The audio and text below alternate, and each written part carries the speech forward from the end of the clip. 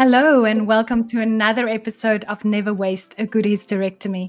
My name is Melanie Verwoerd. In this episode, we talk about the havoc our hormones can cause after a hysterectomy. But before we go on, please remember, as always, that this podcast is intended for information purposes only and must, of course, never replace medical intervention.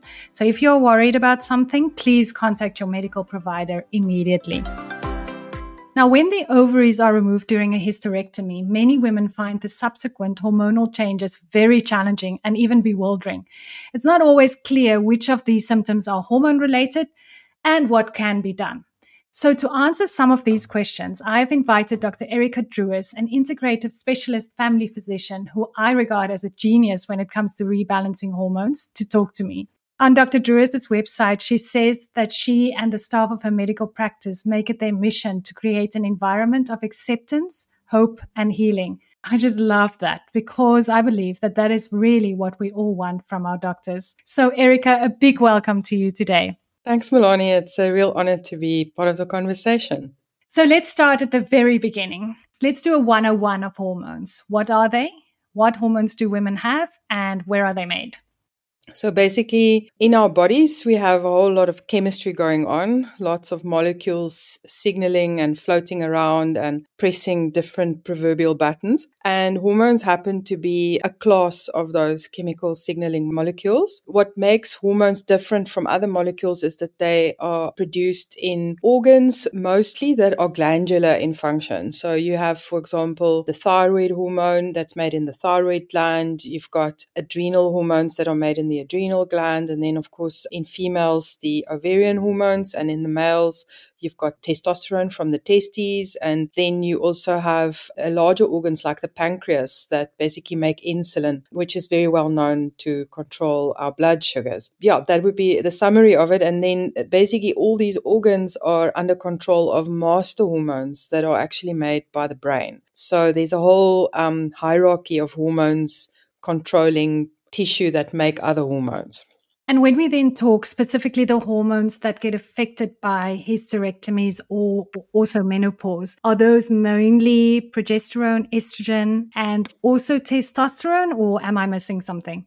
Yes, that is correct. It's mainly hormones that are made in the tissue that is then being taken out with the surgery. We've in previous episodes discussed the various types of hysterectomies that we can get. But then, of course, when it comes to hormones, there is a difference whether you get or the hysterectomy is done, and particularly the ovarectomy or the removal of the ovaries, whether you are still in premenopausal phase or whether you've gone through menopause. Let's just talk about premenopausal women. So if both ovaries are taken out, what happens? Premenopausal women, you still have quite a good production of most of the hormones. So there is a natural decline that starts with hormones actually already in your 30s. The hormones that usually start declining naturally just as part of natural aging is usually your progesterone and your testosterone. And usually when women get to the point where they start getting hot flushes, which happens around about the age of 50, that's actually when the estrogen itself starts dipping. But really, perimenopausal changes start long before that already, when the progesterone and the testosterone starts dropping. So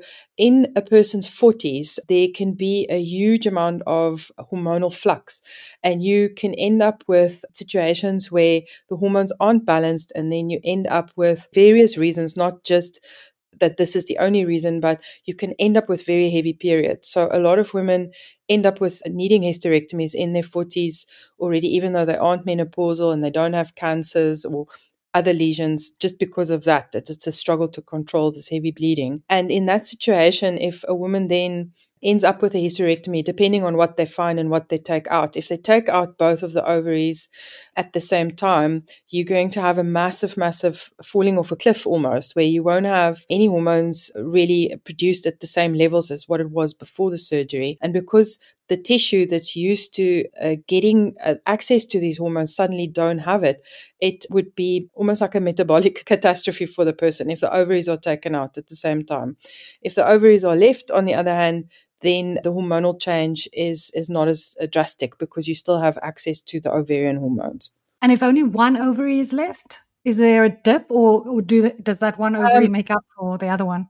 If there's one ovary left, according to sort of what's taught at most of the medical schools, that should be no problem. Most people should be able to continue not feeling such a dip. But of course, you have less access now. So the levels will probably be not as good as what they used to be before you've had the surgery. I know this is a slightly more controversial question, and also that there's disagreement in the medical profession. But I was, for example, postmenopausal, and most of the doctors said, well, there should be no effect there.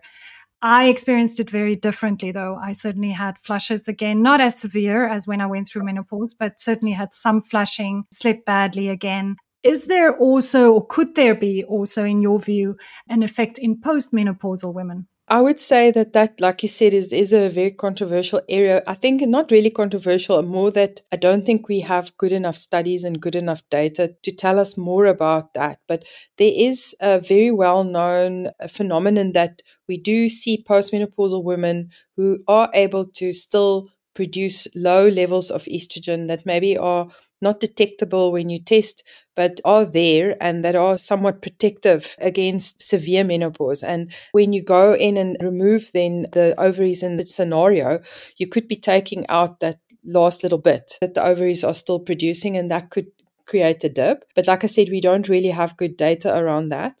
So you can get a dip after they've removed the ovaries, even if you are postmenopausal, because there is this anecdotal awareness that the ovaries do still produce low levels of hormones, even postmenopausally, in some women, not in all. We certainly just need more good data around that. Another mechanism that I think is very valid in a scenario like that, what you've just described, is that I often see my postmenopausal patients come to me with a worsening of their menopause symptoms when they're going through emotional stress or if they've gone through physical stress. So, for example, I've seen it a lot in the last 3 years with people who have, for example, had COVID or had been hospitalized for COVID, or maybe going through an emotional stress, like, for example, maybe going through a divorce. I would have them stable on their hormone replacement, and then they would go through the stress. All their menopausal symptoms would reappear. And that is because of the interplay between your stress hormones and your ovarian hormones. And we see that quite commonly. So yes, on the one hand, it could be because you've lost that residual or that last little bit of estrogen that the ovaries make, but it could certainly also be part of a stress response. That's super interesting. I wanted to ask you, just before we go into all the symptoms, can you basically just give me an idea of what does estrogen do in your body? Just briefly, is that it does mainly what for you? Whereas progesterone does what? And what does testosterone do for you? Just very basically. Basically, estrogen, over 300 different functions that estrogen does for you in your body. But the ones that we focusing on the most in the postmenopausal patient is we want that extra bone protection. So estrogen is very well known to protect bones against osteoporosis. There's also a link with brain function. We often see that women who don't take any hormone replacement and who are going into menopause have what we call a bit of cognitive decline, which, you can't remember where you put your keys, or you walk into a room, you can't remember what you came to do there, become quite anxious, you can become quite tearful. Estrogen helps to balance the mood quite a bit. Estrogen also is very important for the cardiovascular system. We know that women who don't have enough estrogen have a risk of having their blood lipid profiles, their cholesterol levels and so on tend to go up. They also tend to get more vascular disease. So high blood pressure, a risk of heart attack suddenly becomes an issue where it wouldn't have been, because estrogen would have protected you. And then I always say to patients, estrogen is also your juicy hormone. It keeps tissues well hydrated and lubricated. So often when people go into menopause, they start complaining of a dry eye, their joints become creaky and stiff, and so they struggle with body aches. And then also the dry vagina that comes with this dryness, and then this tendency to having maybe recurrent urinary tract infections and maybe also a thrush. In basic is estrogen, but there's obviously a lot more that it does for you. And then in terms of progesterone, estrogen and progesterone are very important to used together in hormone replacement therapy. I know that this is quite a controversy in terms of functional medicine. I think not so much in mainstream approaches. In mainstream approaches, they wouldn't necessarily recommend a progesterone for a woman who's had a hysterectomy because the way that it works, progesterone and estrogen oppose each other in the body. So if estrogen activates a certain receptor, progesterone will come and switch that receptor off. So they're like two horses pulling a cart, basically, in the system. Progesterone also has really positive effects on the brain. So it has this calming effect on the brain, almost like the amino acid GABA, and it helps to promote a sense of calm. It takes that anxiety away. It helps to promote memory. So it's got a very, very positive effects on the brain, and then also protects the bone to a degree. It can also protect you to a degree against hot flushes. So it's got its own sort of special place, but its main role in the uterus, which is what I was referring to earlier, is that it will oppose the effects of estrogen in the uterus. So estrogen will come and it will thicken the lining of the inside of the womb, and progesterone will come and it will oppose the estrogen, and therefore you end up with a thin lining on the inside of the womb. And why that is important is that we know that women who have this thickened lining on the inside of the womb are at risk of developing abnormal cells, which sometimes, in some cases, can lead to cancerous cells developing there and endometrial cancer. So it's a big no-no to give a woman hormones if she has a uterus and only give her estrogen. You have to always give progesterone with it. But then when we look at the woman who has had the hysterectomy, most doctors will recommend only estrogen because they'll say the womb has now been removed and therefore you don't need the progesterone. But from a functional medicine point of view, that isn't holistic enough because we still want that positive effect of the progesterone on the brain. We want the positive effects that it gives in the rest of the body, in the heart and vascular tissue and so on. And it's really, really important when you're looking at balancing a person who struggles with adrenal fatigue, the so-called hypothalamic pituitary adrenal axis dysregulation, which is the heavy medical term for burnout. And the reason why progesterone is so important there is because it's an upstream hormone to forming cortisol, and cortisol is our stress hormone. As functional doctors, we'll always work with the progesterone, the natural bioidentical progesterone, even though a person has had a hysterectomy. There is, I think, disagreement there. There's also the whole issue of the difference between what's a natural progesterone and synthetic progestin, which is what is in most of the HRT that is used often in the mainstream. And then I think I need to leave that there because it becomes a bit more complicated after that. And I could maybe come back to that, Melanie, if you want to. I just wanted to move on now to testosterone. So testosterone is also found in women's bodies. Women are always surprised when I start talking to them about testosterone, but we do actually need low levels of what we call physiological levels of testosterone in our bodies. Testosterone has also been shown to help us to function better. So it really improves quality of life. So better energy and better ability to cope through stressful times. But testosterone is also muscle strength. And there seems to be also when people have low testosterone, their libidos tend to be lower. And then they also sometimes have a cellulite forming and they sometimes struggle to build muscle. And in some books, they also talk about aging around the mouth, little vertical lines that start forming above the upper lip are sometimes associated with the loss of testosterone. I want to just go quickly through a list of symptoms that you always see women debating on social media, etc., and asking, is this hormonal? We can't go through all of them in detail, but maybe we can just discuss a little bit whether they are hormonal related. And if you want to give an indication of why, I'm going to group them perhaps. I mean, the first group, which is the obvious ones, the hot flushes, night sweats, insomnia, and then sometimes obviously what goes with the insomnia is exhaustion. They can all be hormone related, right? Definitely, 100%. It's always difficult to know exactly which hormone is causing what because they overlap. For example, a lack of progesterone and a lack of estrogen can give you insomnia. But classically, it's an estrogen lack that gives you the hot flushes and the sweats. And then on the emotional front, irritability, mood swings, anxiety.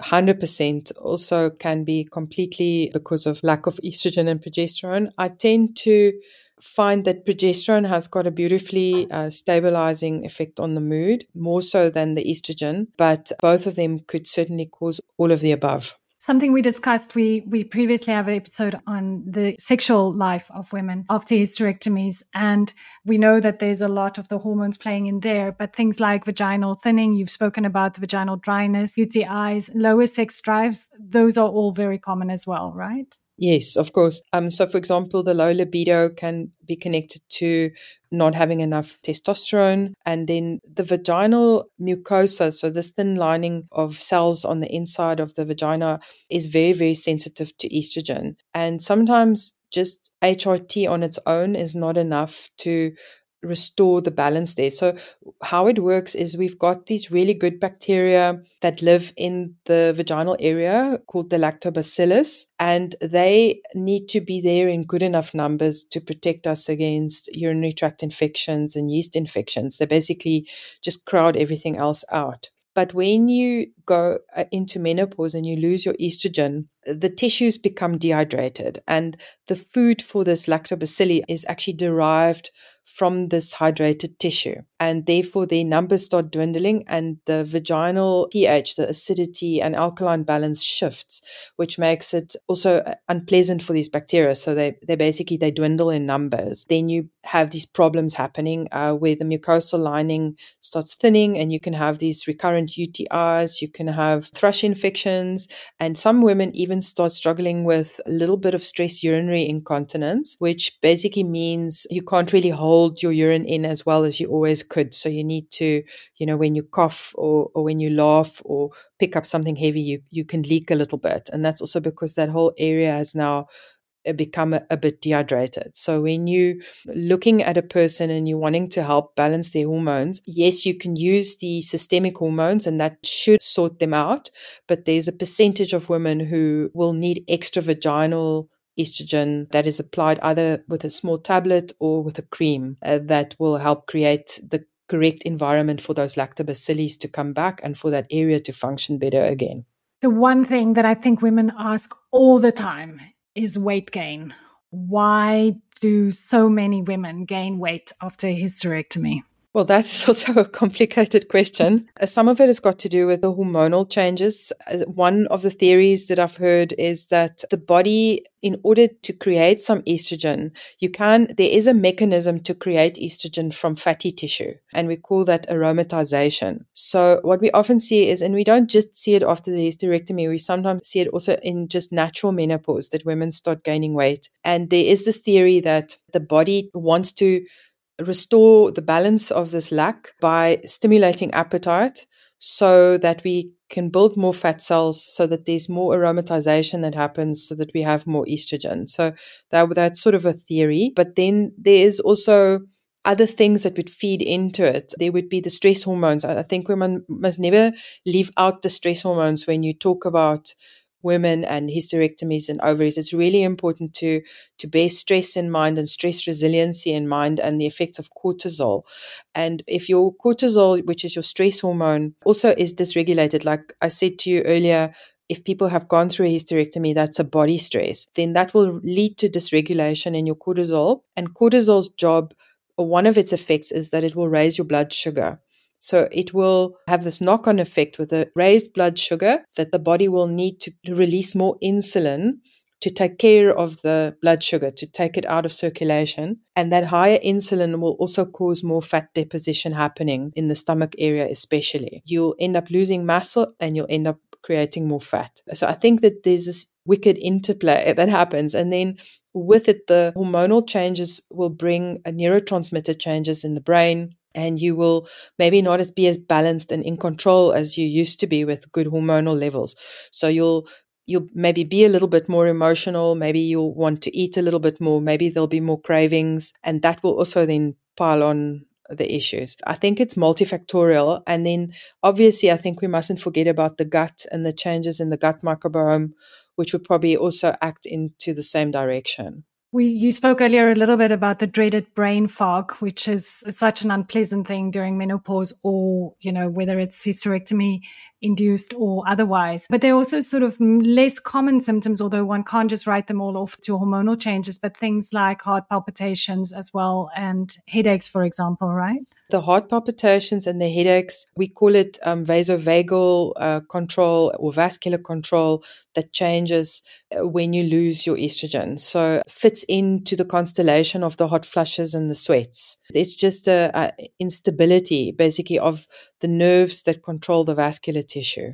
So let's talk a little bit about the options. You've already referred to HRT, which women are usually familiar with. Can you just take us through what's the difference between HRT, the bioidentical hormones, which are, I think, usually creams, right? And then obviously vaginal creams are what it says on the packet, right?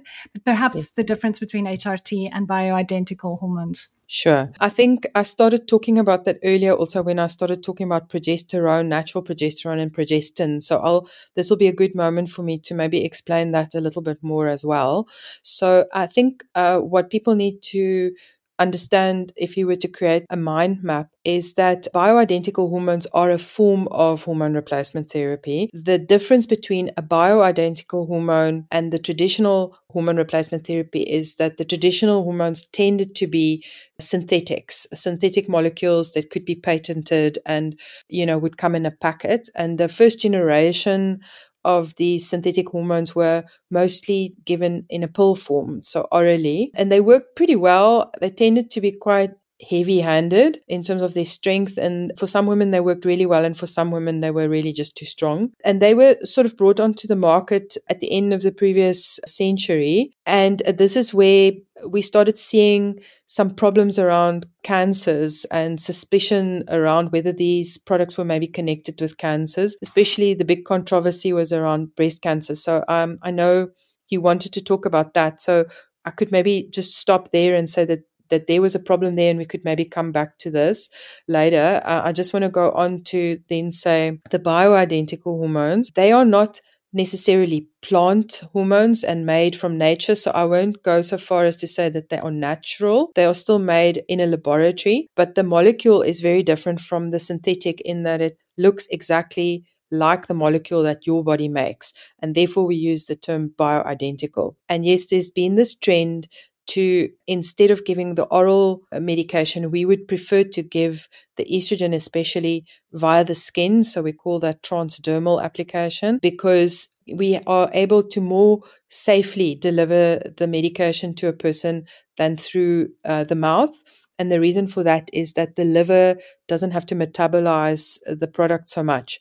And that takes a lot of a load off your system. So everything just goes into the blood and then it gets filtered out and gets excreted via the kidneys. So after it's done its job, it leaves the body. So normally they come in the form of creams and you get different strengths and different products. People think that if something is bioidentical, you have to see a functional doctor for that, and it has to be prescribed via a compounding pharmacy, and that is how many of us prescribe. But there are actually very nice bioidentical products on the market that are FDA approved that you can get prescribed from your gynecologist. Some of them come in gels, some of them are in patches that you can stick on your skin. That's usually the estrogen. And then the progesterone, there is a big difference. So the bioidentical progesterone is something that we can get compounded, and there is also a capsule that is available. I know that it's available worldwide in 100 milligram or a 200 milligram that you can get. It's oral micronized progesterone, and you would use that with your estrogen product.